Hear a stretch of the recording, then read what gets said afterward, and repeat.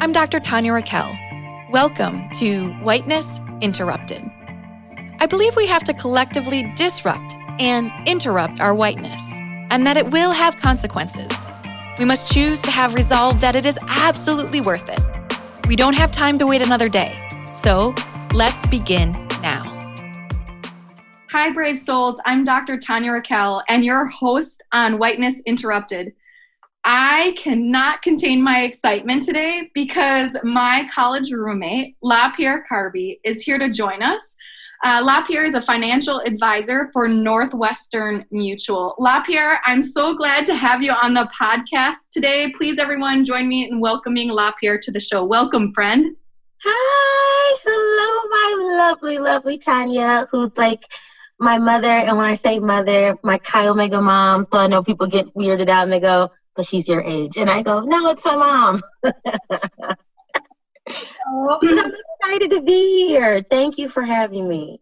I am so honored to have you here too. So, LaPiere, I remember vividly the day I met you. Do you remember what I'm going to say?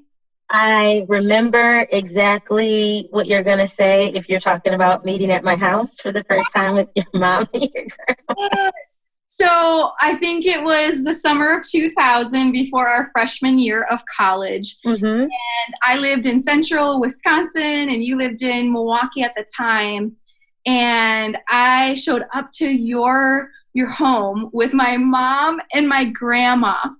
And I will never forget you telling the story of saying, oh my goodness, it's Barbie.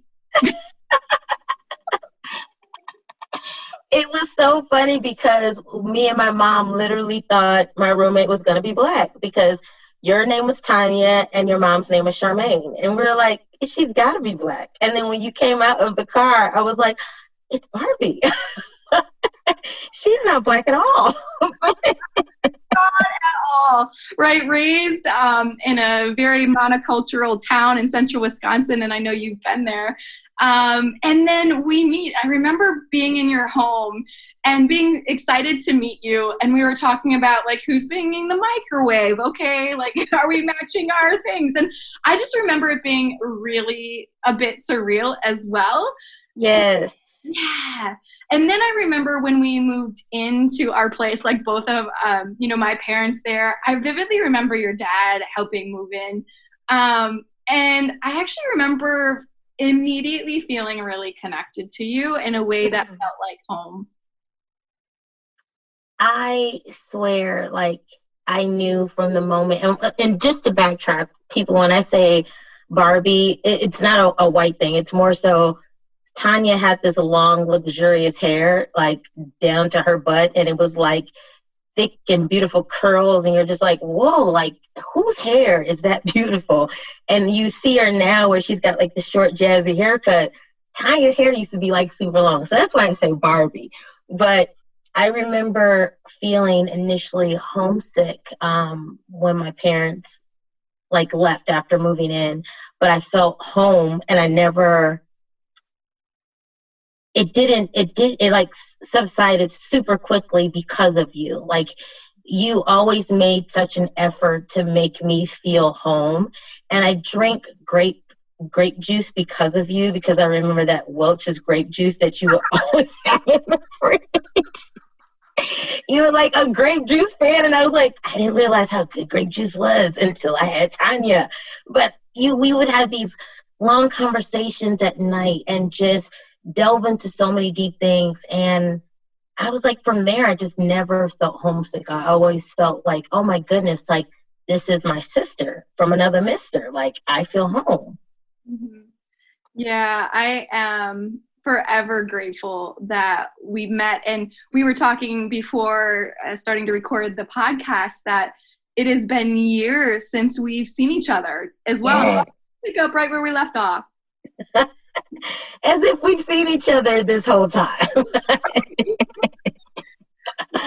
Well, I want to start our conversation for the podcast and asking you, what are some of the moments or experiences that have paved the way for you to become the brilliant woman you are today? Well, I wouldn't say brilliant, but I appreciate that so much. But I feel honestly, and I never want to make people feel uncomfortable with this, but honestly, God has been the main thing that's helped me to understand and become the woman that I am. I transferred my senior year of college, so I transferred from Carthage College down to Tennessee State University here in Nashville, Tennessee, and I felt like I became a woman at that time. I couldn't just quickly go home anymore because home was no longer just 45 minutes away with Carthage. And I ended up meeting, the first year I was here in school, I met this woman, Barbara Patterson.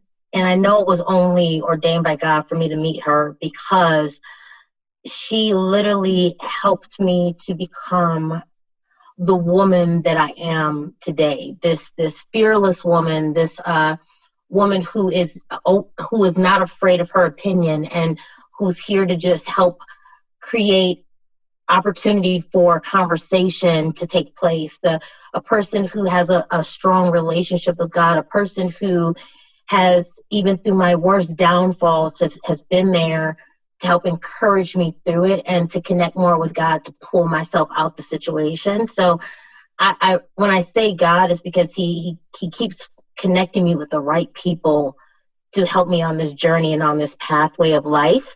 And it's not always been great, but even through those things that have happened that weren't great, I've learned so much. And one of the things, I call her my bonus mom, Barbara Patterson, and she's my apostle for my church, but she always says this: you can't teach what you don't know. And she says you a lot of times hate to go through things, but when you go through them, it helps you to be able to understand, so you're able to teach others. But you can't be able to tell someone how to get off drugs if you've never been on it. You don't understand their struggle. You can't understand how to help people with marital woes if you've never been married. You can't help people with financial planning if you haven't been through anything. And I've been through the ringer when it comes to things that have happened in my past financially after losing a job as a pharmaceutical rep. And so me going through that and everything that I've gone through to this point has helped me. So when I teach my clients as a financial advisor, I'm teaching through experience. I'm teaching them how to not go through what I went through. I teach them how to create a stronger foundation. And when people understand that you've been through it and they understand that you know what you're talking about, they receive it better than someone just telling them something without the actual experience. Oh, yeah. That's beautiful and so, so true. I was also thinking about how Barbara was placed in your life, right? I don't think anyone that we meet in our life is by chance. And you sharing that story reminded me of that for sure. And then all the struggles that we go through at the same time. It's so many struggles.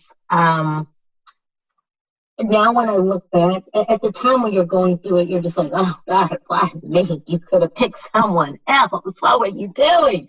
But then as you get through it and you come out stronger, you're almost like, God, I thank you for choosing me to go through this. I thank you for seeing that I was strong enough to go through this, but I thank you for the reward that comes after. And the reward is being able to just connect so many other people to their purpose, connect other people to the amazing spark that's within them and pull that out of them. I feel like I've always been, and we joked about this earlier before we started, I've always been opinionated. I've always been a kind of a voice and a force to be reckoned with, especially while playing games. You don't want to play games with me because I'm a sore loser. But when it comes to what God created in me, I can always see the greatness in people. And when I'm in my career as a financial advisor, when I'm in my ministry, when I'm in just me in the everyday life, I've always been that person that people say, I don't know why you were able to see this in me, but it makes them feel good about themselves and they push for greatness. They push for their own individual thing that no one's ever been able to see that spark before. And so I just hope to continue to be that person to just live in purpose and live in the means of just letting people see their light. Mm-hmm. Oh, you have always seen the very best in everyone. That is just who LaPiere Carby is, for sure, for sure. So, can you share with us part of your passion or your journey to being passionate about taking people to their wealthy place, especially for Black and Brown or first generation Americans, as well as other marginalized peoples?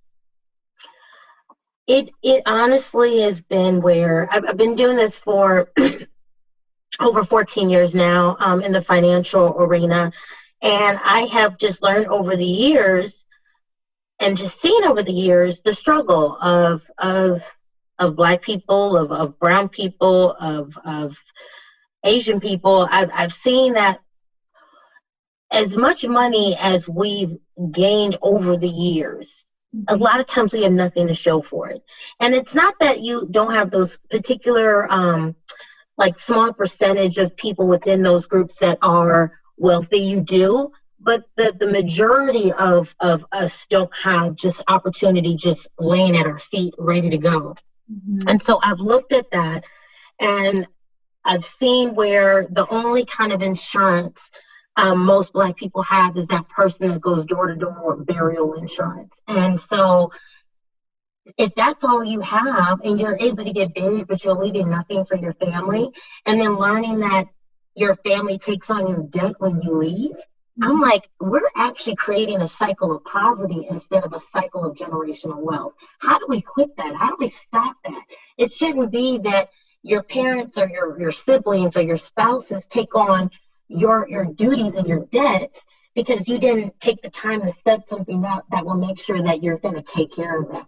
So I'd love to educate us as a people of, hey, did you know that you can do something on a larger scale to make sure that your family's okay? But then the biggest thing that you hear from all three of these different cultures is that I had to struggle, so I feel like I want to make sure my kids struggle too. And I'm like, what? We're always saying the white man this, the white man that, the white man got this, the white man got that. And it's like, no, it's not that the white man is just taking over everything. It's because you prefer your children to struggle.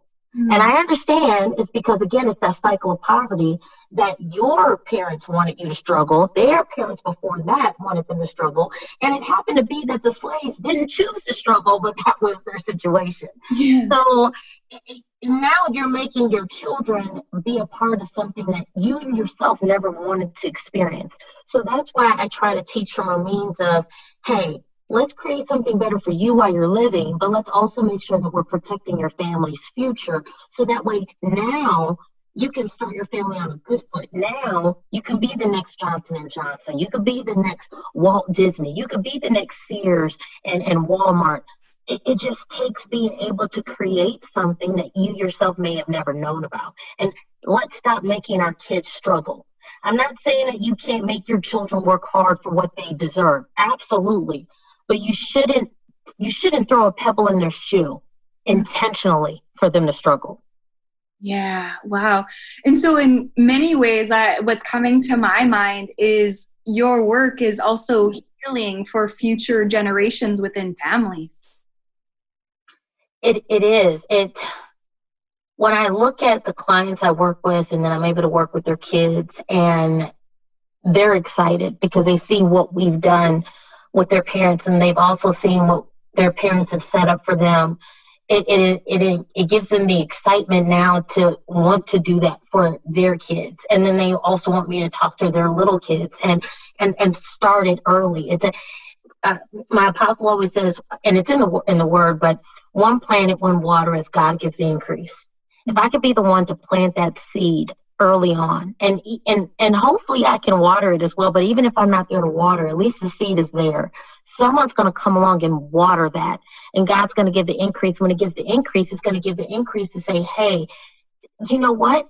We do need to build wealth within our family. You could be in the lowest place of poverty, but that doesn't mean that opportunity can't come if you don't have a desire. And I ask my clients when I'm meeting with them, I told them who I am when I do the first introduction, who I am, and what my process is. But I tell them that next meeting, if you want to take that journey with me, that next meeting is all about you. I want to know what your wants, what your desires, your vision are. And I'm going to ask you that one question: what do you want? And I want you to speak into existence what you want, because the power of life and death is in the tongue. And when you speak it, I'm going to write the vision, make it plain, and God's going to give the increase. When I tell that to people, it gives them hope to realize, oh my goodness, like I've never been able to talk about myself. I'm either working so much, I'm either taking care of this person or that person and never myself, so I never get to say what's important to me. And I feel that that's where generational wealth begins to take place, when people feel that who they are can now be on display, and now they can talk about what's important to them, and they can know that they have someone in their corner and backing them to help guide them to see it happen. Excuse me. Most of my job is shining a light in areas that are dark, being able to show you how to do things like getting out of debt. People are like, oh my goodness, I thought I was going to have this debt for like 10 plus years. I'm able to show them how to get rid of that debt in maybe 2-3 years. But I tell them, I say, hey, I'm your financial health care provider. I'm here to improve your financial health. When I write a prescription, which is with me writing your plan, I can't force you to do the plan, just like your doctor can't force you to take that prescription, but they hope to inspire you to take that prescription so you can be healed or you can be better. I hope to inspire you to follow the plan, because if you follow the plan and you're dedicated to it right now, it's going to be a short period of dedication for you to enjoy the rest of your life. Tanya, I ask my clients this one question. Do you want to focus on deferring for a moment your life to enjoy the rest of your life? Or do you want to enjoy your life right now to defer every opportunity that you've ever wanted for the rest of your life? And what I mean by that is, do you want to put in the dedication now to say maybe the next 2-3 years, I'm not blowing money, going on vacation, doing all these big Christmases, doing all these big things, and I'm dedicated to the debt and saving, and I'm focused for maybe 2-3 years so I can enjoy the rest of my life at a young age? Or do you want to say, I can't take it with me, I'm going to blow this money now, but then you're working forever because you never planned? That's what I'm here to show people. Oh, you're such a gift. And I also, one of the things is what I'm hearing is that this is so much more about wealth and money. It's also helping people live in their purpose. It's all about helping people live in their purpose. I feel that the minute that you discover purpose, you get to enjoy the rest of your life. I promise you, when I've done finance, like in the financial arena, I've been everything from a credit manager, a personal banker. I've been a branch manager. I've been a mortgage loan officer. I've done it all in the financial arena, and I was always working for someone. I was always making money for someone, and I was always one of the top people winning trips. But the true value of what I got was like pennies compared to what I earned for that company. And when I started working for myself, and even though my affiliation, my compliance is through Northwestern Mutual, I'm still my own business. I'm still my own financial advisor. I get to help my clients the way I want to help them. But the minute that I turned this into ministry, the minute that I focused on this being ministry and being purpose, and what can I do to make sure I'm helping my clients get to their wealthy place and helping them discover the meaning inside them, I promise you, I have not had to work a day in my life. This is just what I enjoy. My days are my days. I get to live life. When I was working for someone, oh my goodness, I had to choose when I wanted vacation to go see family. I had to work on Saturdays throughout the month. I had to work late days. When I worked at the bank, we had skeleton crews, and it would be like 2 of us working to cover a whole branch of customers coming in. We've been robbed twice working at the bank, and I mean, like, the scariest things you can ever imagine have happened. And I said, I never want to live like that again. I want to work for me. But even when I started working for me, it still was a struggle because I was building my business, and I felt like I was chasing people and trying to make people work with me. But when I turned it into ministry, now I'm just like, I want to work with people, but I'm here to work on their pace. I want to work with people, but I want to work with people who want to work with me. And we mesh well together, because when we do, oh my goodness, we can take over together. But that's what it's been. It's become ministry for me. And me living in purpose helps others to get excited, because they're like, if she's living in purpose, let me discover what mine is. And when I discover what mine is, I'm not working as hard to try to see and create generational wealth. Now it's just kind of coming to me. Mm-hmm. Mm-hmm. Yeah. So how do you see yourself reimagining wealth society, as well as how do you see yourself interrupting whiteness in particular? I see myself interrupting whiteness by just having the conversation. The conversation first with my white counterparts, making them feel uncomfortable. And when I say making them feel uncomfortable, it's not intentional uncomfortableness. It's, let's have this conversation and we can no longer just act like it's not happening. We have to now realize that for years, there has not been opportunity. And when we talk about opportunity in the past, when what's the term? When you had to have a certain amount of Black people and Asian people, that was the giving the quote unquote opportunity. I can't think of what the name of that word is, but quota, maybe?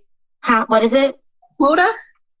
It's kind of like a quota, but it's something that the courts have deemed that it had to be done in order to make sure that a Black person would get that opportunity. But it would be like one Black person that would be able to work that one job, because that's what the law made it happen. And it's like, that's still not opportunity. That's still not creating equity and it's not even, yes, it's about equality, but it's about equity. It's about, I'm not here to talk about when people say, oh, that's socialism and whatever. And I'm like, y'all don't even understand what that means. Because if you understood what socialism was, you would understand that you're already living in it. If you get Social Security, if you get Medicare and Medicaid, if you have military benefits, if you get for the farmers, you get benefits in order to help, that's socialism. Yeah. But you're not complaining about it when your hand is out. When we're going through everything with COVID right now and getting relief, that's socialism. This country's not trying to make that all about socialism. They love capitalism still, but there's got to be a balance. And so I say all that to go back to, when we're talking about equity, we're not saying everybody just gets the job. No, we're not saying that. We're saying people still have to work for that opportunity and prove that they're worthy, but you're not even creating the opportunity. You're not even putting it on the table. And I know a lot of white men are feeling like people are coming after them and they're attacking them. And I'm like, no one's coming after you. But if you walk the day in our shoes for not even maybe like a couple hours, you'd be trying to run back to your whiteness as quickly as you possibly could, even though you feel like you're being attacked right now during this social injustice endeavor that we're trying to, figure out.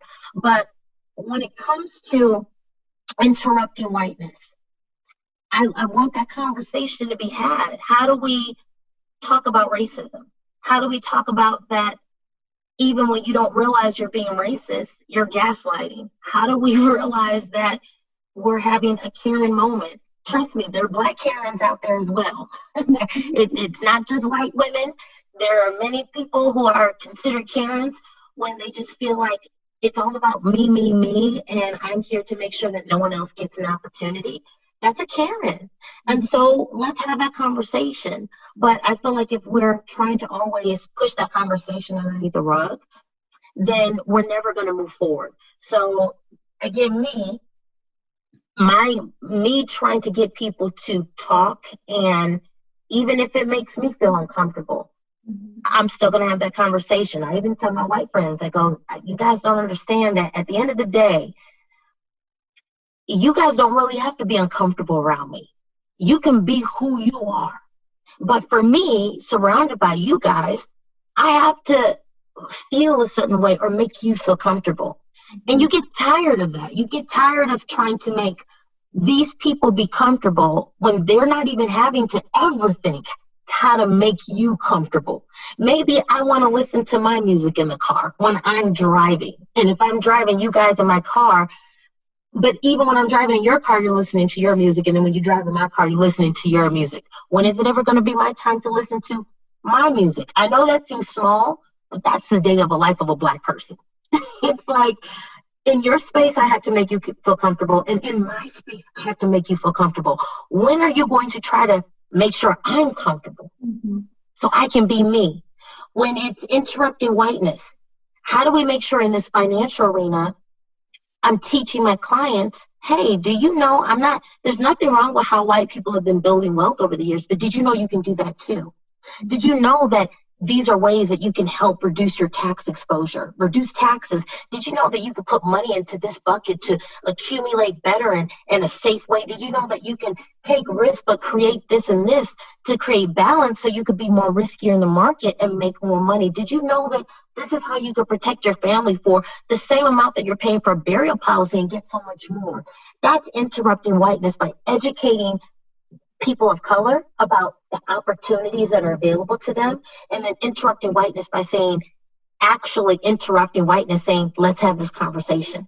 Even though you're uncomfortable, let's have a means of moving forward, because we have to deal with what your ancestors have done in the past. And I get it. You yourself have not owned slaves. I almost get irritated when I hear that. Yeah, right. I never had slaves. Girl, we get it. We know you didn't have slaves.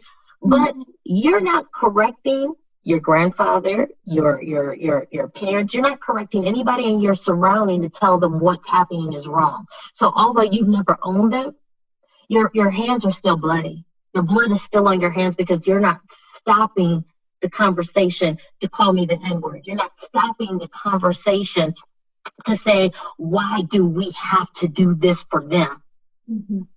If you're not stopping that conversation, but you refuse to have the conversation with me, then that's the problem. And that's why we have to keep interrupting whiteness.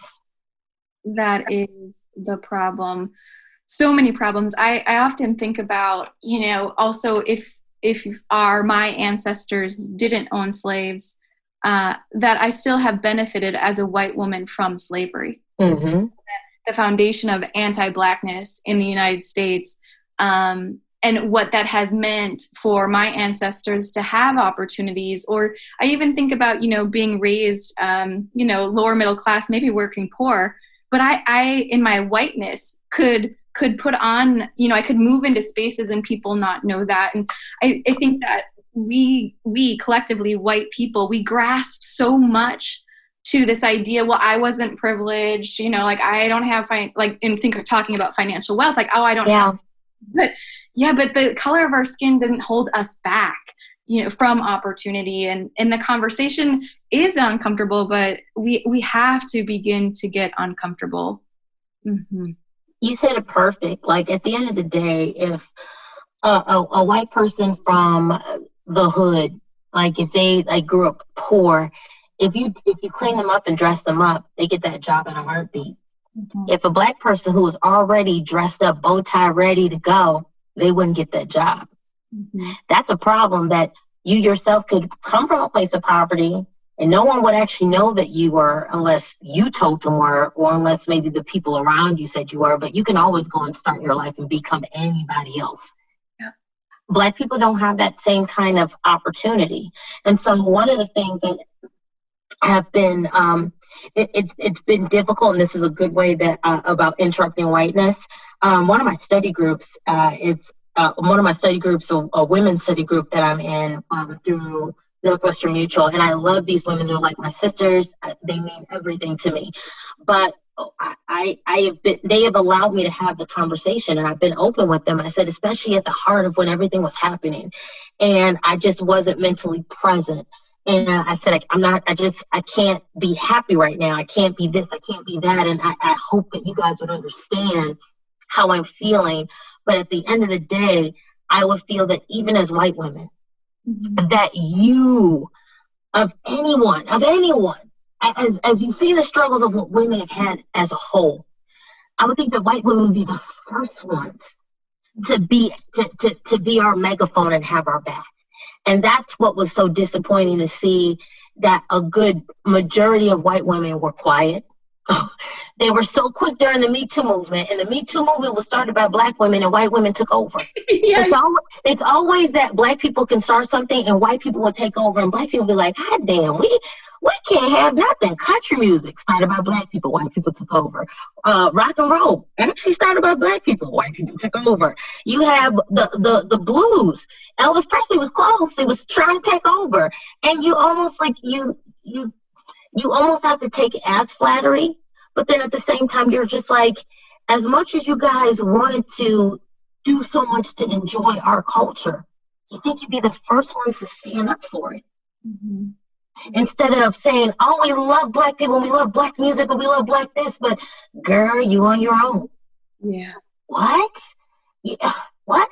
We marched together during the Me Too movement to try to make sure that women's voices were heard. And now that black people are trying to be heard, you say all lives matter? What? Yeah. And to me, I'm like, all lives can't matter until black people's lives matter. Yeah. And it's not saying that no one matters. It's you guys have mattered for so long. We're just trying to matter. Yeah. We've never mattered to you. We're trying to matter. You've already mattered. And then once we matter, brown people, Hispanic, Latino people can matter because they're right here, our brethren with us. They know the fight. Asian people, I feel so bad for them because they've been under the radar and they're almost like they've been too quiet to talk up and speak up for themselves. But now I'm so glad that they are having to speak up for themselves because of what's going on with the racism happening right now because of the pandemic. They're like, now we have to say something, but it shouldn't have to take us to get beaten, to get hurt, to get destroyed, for us to have to say something. Mm-hmm. And I feel that white women should have known that more than anyone. Mm-hmm. You've been destroyed. You've been hurt. You've been a woman. You've been in this world that's been predominantly built by white men, or been predominantly, not built, but predominantly taken over by white men. And this is not to talk about white young men of today, because I feel like the generation of today, they get it. But I'm talking about older white men and the older generation that for some strange reason just won't die so we can get a better start. They're the ones that keep holding on to the old world.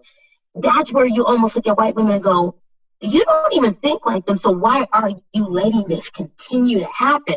We had your back. Why are you not having our back? Yeah. Well, LaPiere, I also think about, a couple of years ago, I wrote a book chapter for Dr. LaPiere Carby on the history of feminism. And I really think about when we look at the history of feminism, it was white women fighting for white women and all the ways that historically we as white women have excluded all women of color, trans women, and really not been about equity.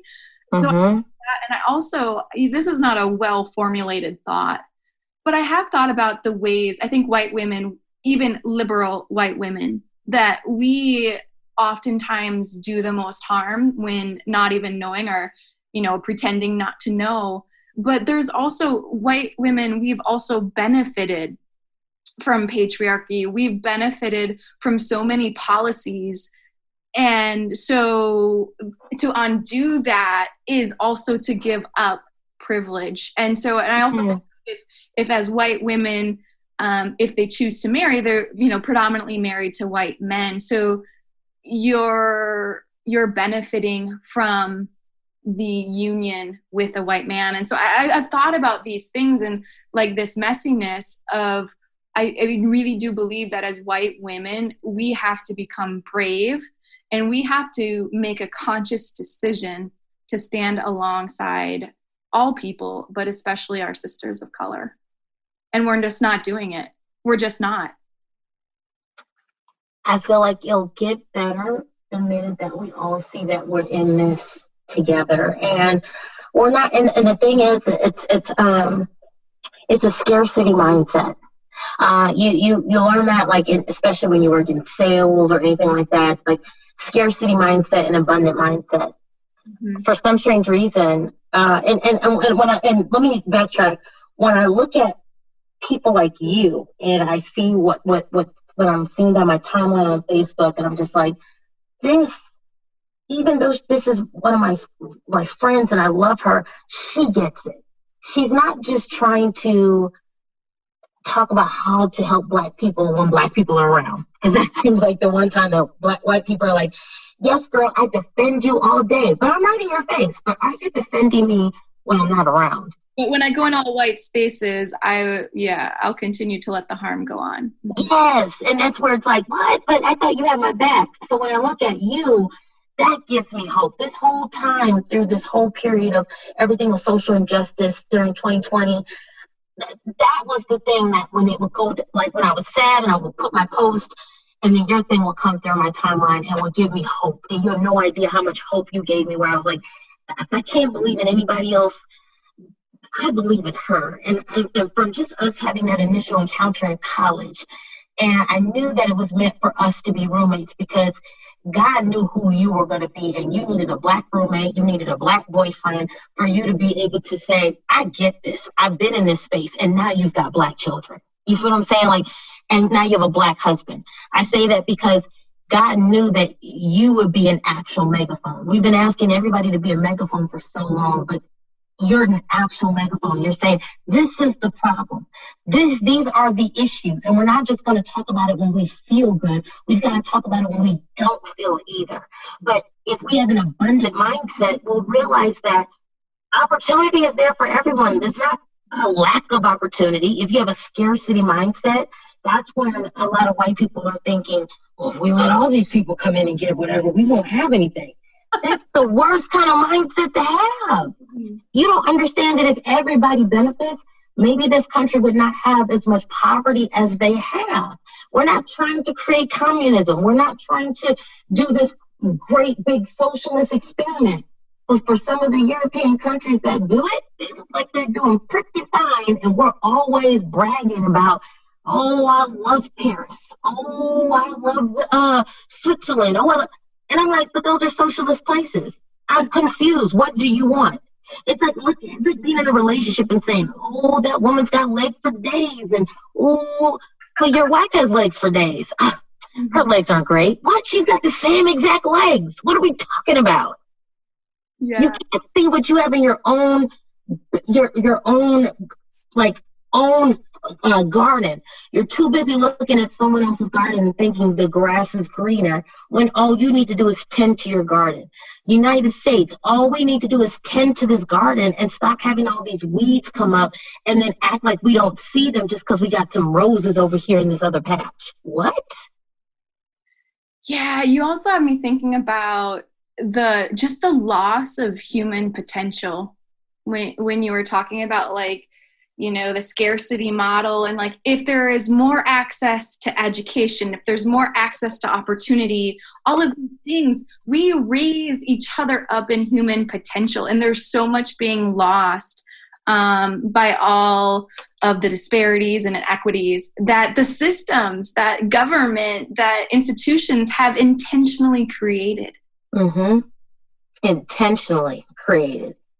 It's like you created the scarcity situation to create struggle. And I'm like, oh, why? I'm not saying that some people are not just going to struggle, period.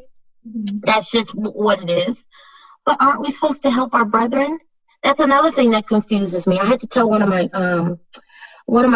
clients who is a really good friend, but they're Black. And you know, they're building their wealth, and they're like, you know, a lot of my friends, a lot of their Black friends, they're like, they wanted to vote Republican. And I'm not talking about politics. I'm just trying to talk this when I told him, I said, well, I'm not saying for them to not vote Republican, maybe do it on the next election. I said, but for right now, he said, they get irritated because they're like, why do we even vote Democrat anyway? Like, we've been voting Democrat for so long. And I said, if Black people only knew the whole reason why Black people have an innate nature to vote Democrat, it's because Democrats actually align with a good amount of what Black people are about. And when I say that, a lot of Black people through history, from slavery until, and even before slavery, they have an innate nature to be connected to God and go to church. Even for those who are like, I don't go to church, for some strange reason, they're going to find themselves there.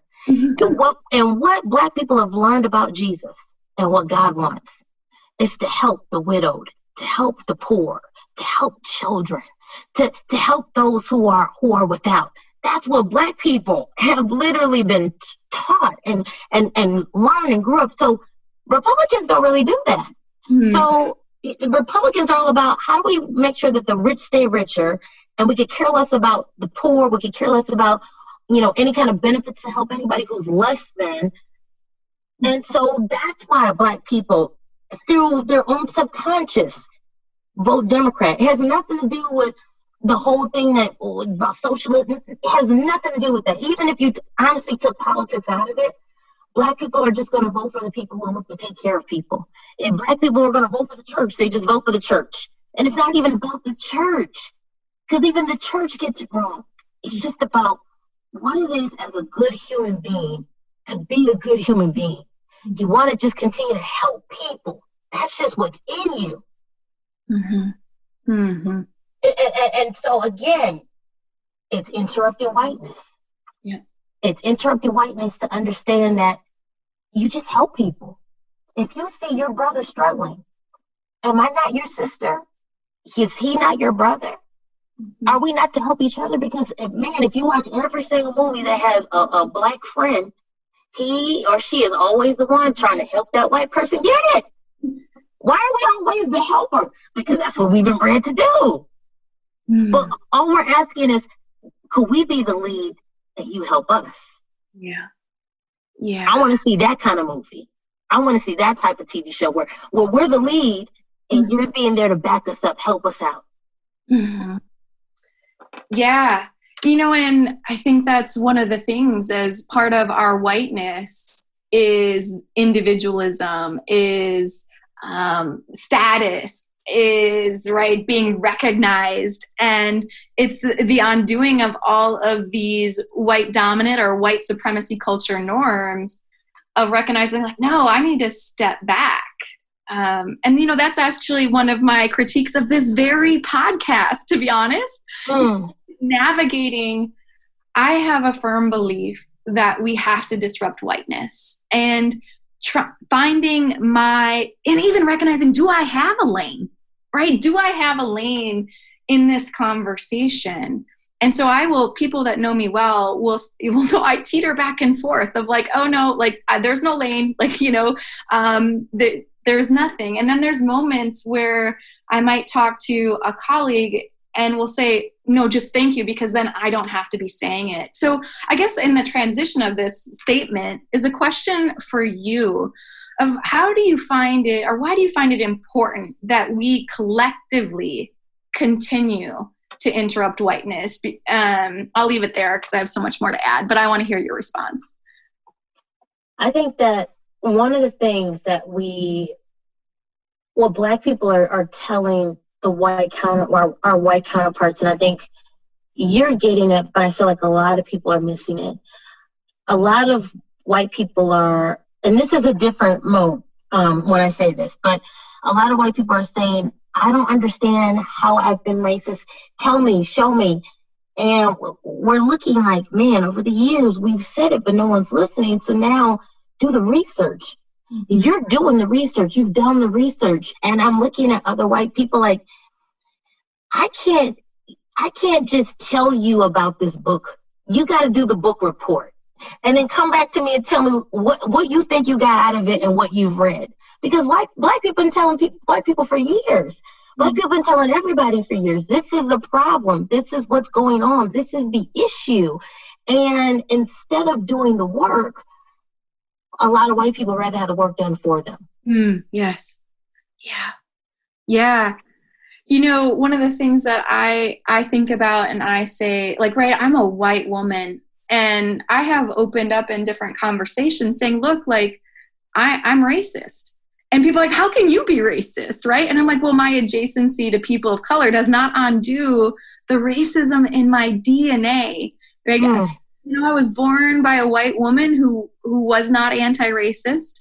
And like, it's a moment to moment toil anyway. Like, I don't even get to claim that I'm anti-racist. Like, I never, right? It's just a toil to try to be in a given moment, because the next moment I'm going to get it wrong. Yeah.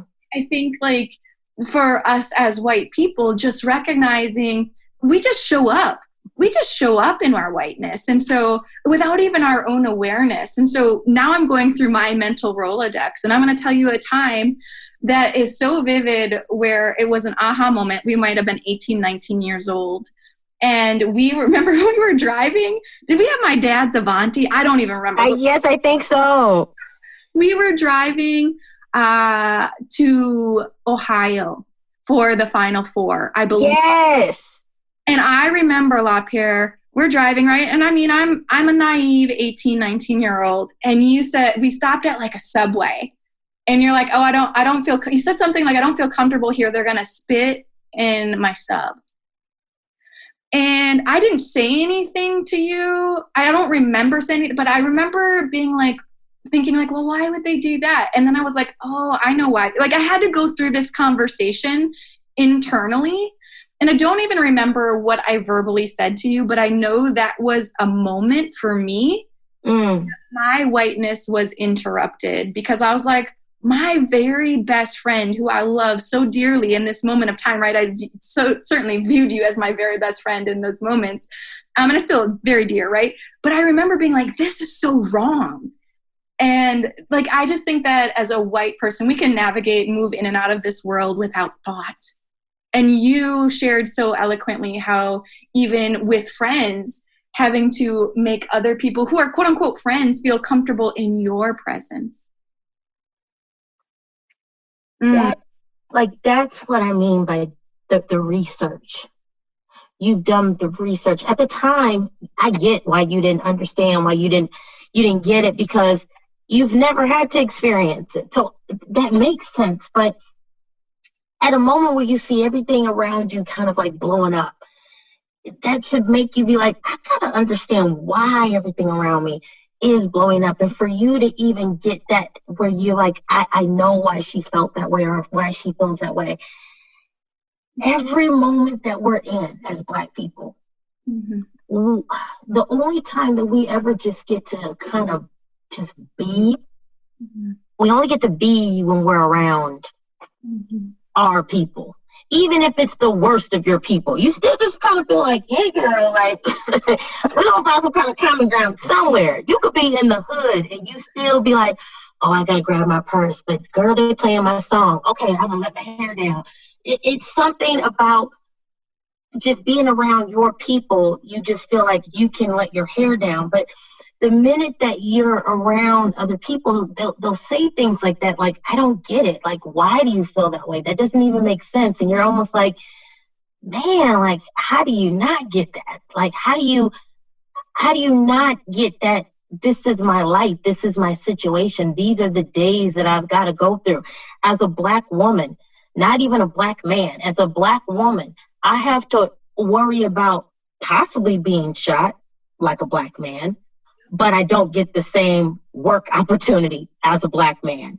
I get paid less than white women and Latino women and Asian women. I think that I got the most degrees out of any culture in the world. Black women in America have the most and highest degrees, but we still are making less. If we give our opinion, we're an angry Black woman. What? But if this white woman gives her opinion and she's just with the same kind of tone, she's a bitch. And then if a white man does that, he's passionate. Yeah. What? I'm aggressive. That word hurts when we hear it. I'm aggressive instead of being assertive and passionate. Like, I'm passionate about how I feel. I'm aggressive if I'm attacking you. I'm aggressive if I'm hurting you. But a lot of times we could just say how we feel and, you're doing the most. I can't take it. It hurt. It already hurt. It's already a lot to be a woman, and then I'm a Black woman. So it's a lot on both spectrums that I'm not winning on either side. So when we try to tell people about our experience and explain it, and when people kind of chalk it up as, girl, like, you're making a mountain out of a molehill, we're like, if I can't ever just say how I feel and express it and it be received or respected, why even say anything? Why even talk? Why even continue to even like have a friendship and I shouldn't have to explain to you every time why I feel the way I feel. So that's why when I love someone like you who's doing the research, you're not just saying, why do you feel the way that you feel? I need you to explain it and give me a whole dissertation. I think Black people are tired of giving dissertations. We have PhDs beyond PhDs. I got too many diplomas on the wall right now to explain it or to do it.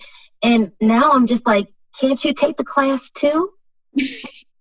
Well, and in today's day and age, especially, right, there's audiobooks, there's podcasts, there's racial educators on social media. There's no longer an excuse. And we as white people cannot continue to lean and burden Black, Indigenous persons of color to explain your realities. Like, we just have to start getting it right. We just have to start caring. And that's all we ask. That's when you care, you show it. My sister always says this. One of my sisters, she says, you can tell me you love me all day, but you're not showing me you love me. She tells me that's what she tells her husband. Like, you can't keep telling me you love me, but you're not showing it. You show me you love me through your actions. So when my white counterparts are saying, we love you, LaPiere, oh my goodness, we love you. But what? You're not showing it. You're not speaking up for me when I'm not around. You're not even speaking up for me when I'm there. So how can you utter the words that you love me when there's no action behind what you're saying? So again, that's where Black people feel like, man, we're still here. That's another thing. This is why we get so confused a lot of times with some white people. We go with all the things that we've been through in this country, and even for those who may not be indigenous to this, well, I don't even want to say indigenous, because I feel like if people actually know history, and I've learned this through African history, through back when I went to TSU, and through our history. But if people actually did their history, Black people were here with Native Americans before anybody came here. You have Black people who were scholars, who were the Moors, who were mathematicians, going around the world teaching people about math and philosophy. Black people taught Christopher Columbus how to sail, which I guess we shouldn't have, because maybe we should have kept that to ourselves. But we've done that. When you look at Latin and Hispanic culture, and you go back to history, the Aztecs and all those things, and even populations who have been killed off through genocide, they have provided math and science. So that's what blows my mind, that for Black people and Latino Hispanics, for us to give so much to this world, not just this country, this world, and for everyone to treat us like crap, and for us to be the poorest in this country, in other countries, for us to be the poorest. How are we the poorest when we're the ones who have given the world so much? And if you look back and you look at all the things that Black people have created, you look at all the things that Latino Hispanics have created, why are we the ones that are struggling? We created these things to make your life easier. We created it to make our lives easier, but we created it and it made everybody's lives easier. A lot of things that, like when you had your mammies and all those working for white people back in the day, they created all these things to make their jobs easier. And now the things that you use every day in your home, Black people created that. But we get the short end of the stick.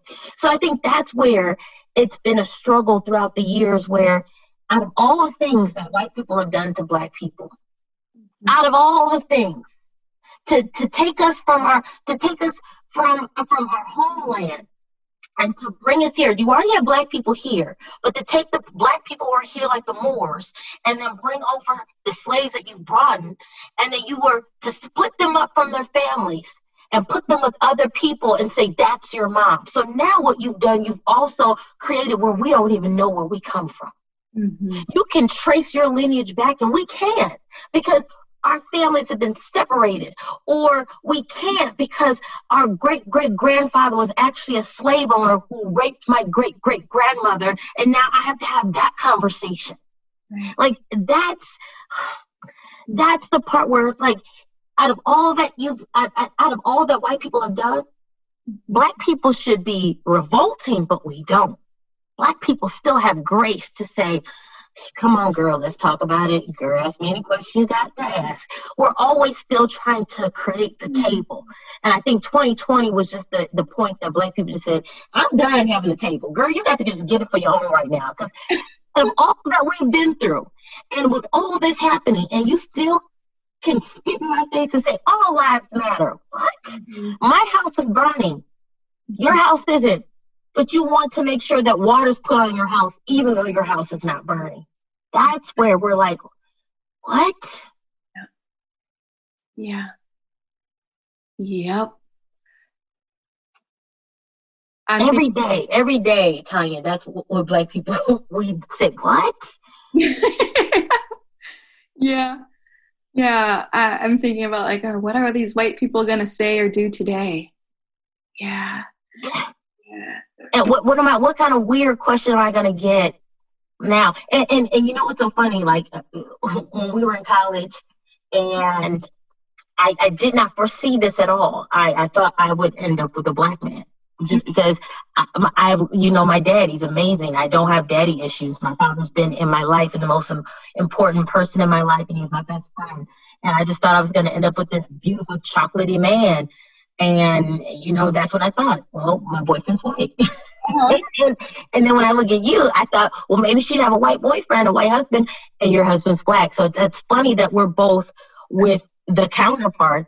But my boyfriend said to me the other day, he said, because we played beach volleyball, and he was saying after he went played volleyball one day, and he said there was a family that came by, and they were super drunk and just super racist and saying racist things. And when him and our friends sat by the fireplace, by the place that we play volleyball, that group of those people sat by and were saying the N-word and everything.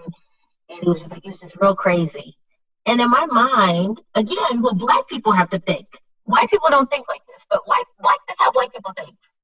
Mm-hmm. Did you say anything to him? Yeah. And I was quiet the whole time he was saying something. He was just like, I guess we're not going to talk. And I'm like, I said, well, what I would say, you don't want to hear me say. And what I would say is, did you say anything to him? And he said, well, he was drunk. And, and I said, even if someone's drunk, that's still a teaching moment. You don't have to escalate and turn it into a fight, but your girlfriend is Black. Yeah. What if we got married and had kids? Your kids would be Black. Mm-hmm. So now whenever he's saying the N-word, he's calling your kids that. Mm-hmm. That's the part that I was just like, it's exhausting to be Black. Mm-hmm. It's exhausting to be Black. It's exhausting to have to think, did you say something? And then if I even ask you if you said something, you'd be offended that I asked you if you said something. Mm-hmm. But I have to be offended every day when somebody feels comfortable enough to say, I'm a nigger. Yeah. It's exhausting being Black. It's exhausting being a Black woman. It's exhausting having to be the supporting cast member all the time. Yeah. And I'm not saying I need to be the lead. By no means I'm not saying that. I'm saying it's just exhausting being the supporting cast member. Sometimes I just want to be the director. I want to be the producer. I want to be on the outside. I want to be the executive producer. I want to be the one who has the money and puts this production on. But I hate to be the supporting cast member all the time. Mm-hmm. Yeah. And you were born for so much more. And we all were. It's just that white people get the advantage to see that they were born for so much more. And told that they were born for so much more. And told that you were born for so much more. So much more. All of those things. Well, I do love you, and I will commit to continue to show up in my actions more so than my words, to interrupt my own whiteness as well as all people's whiteness that are living in white skin. And I love you so much. Can I wrap it up with some absolutely quick that I will not have any interruptions? It's just your truth. You ready? And before you go, I just want to tell you I love you too. And I thank you for creating this platform and doing the research and being so amazing and being a sister, but a true sister, and being our megaphone. I thank you. Mm. This is what I'm supposed to be doing. So, all Mm. right. What keeps you up at night?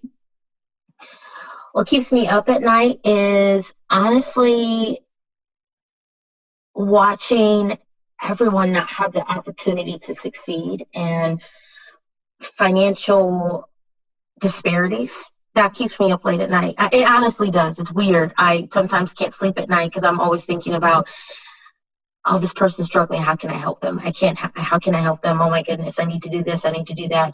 I'm always thinking of financial things, and sometimes I can't sleep at night.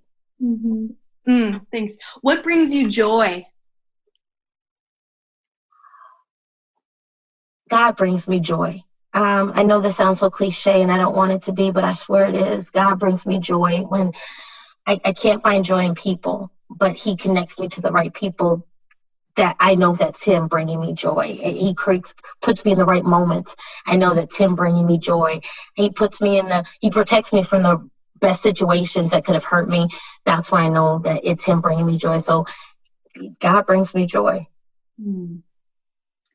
LaPiere, on your last day of your earthly life and you meet your maker, what are you toiling for her to say to you? I'm toiling for her to say, did you do everything that you could to make your stamp on this world? Did you live in purpose? Gosh, that's beautiful. I love you. I love you. I just want to say this one last thing. God couldn't have chose a better mother to shepherd the two beautiful Black men that you are raising. And He knows that through the research that you've done and for the person that you are, you're going to be able to tell your boys that they're so deserving. As Black people, we've always been raised to be told you have to work so much harder to get what you want. And that already sounds so heavy. I'm a kid. I have to be told that. But you're going to tell your boys you're so deserving. And they're going to walk through this world believing and knowing that they're deserving. And they're going to still work hard. But he created you for purpose, to bring these amazing young boys and young men to be the best men on this earth. And I get so excited and tingly when I see that, because I'm like, He gave you these two beautiful boys, and it was through an amazing white mother, but a powerful mother who speaks up for justice and wants us all to win. Mm-hmm. Well, I always say they are the biggest gift that I did nothing to receive. Yeah, thank you. I love you. I love you.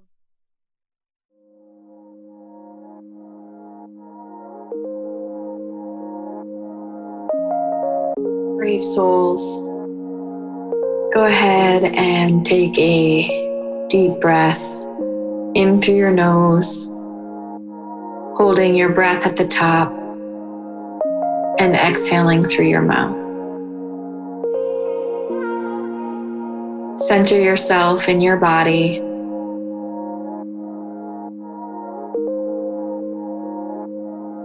Recognize where you feel unsettled. Maybe it's sweaty palms, tense shoulders. Maybe you feel it in your jaw. Let go of the tension, the holding. Take a deep breath again in through your nose and exhale through your mouth. Yes, we have a lot of work to do. There are inequities all around us. Even if we neglect to notice,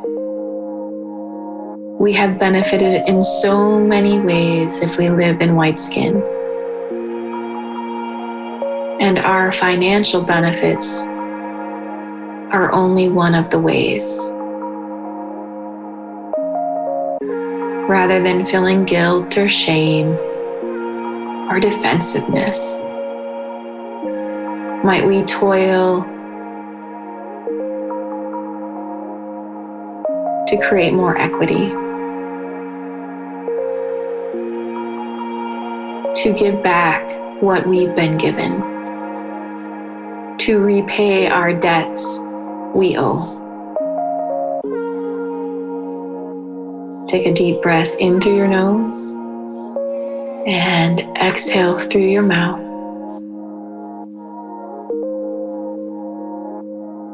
And choose to be a better human and to fight for the equity, the financial equity of all people.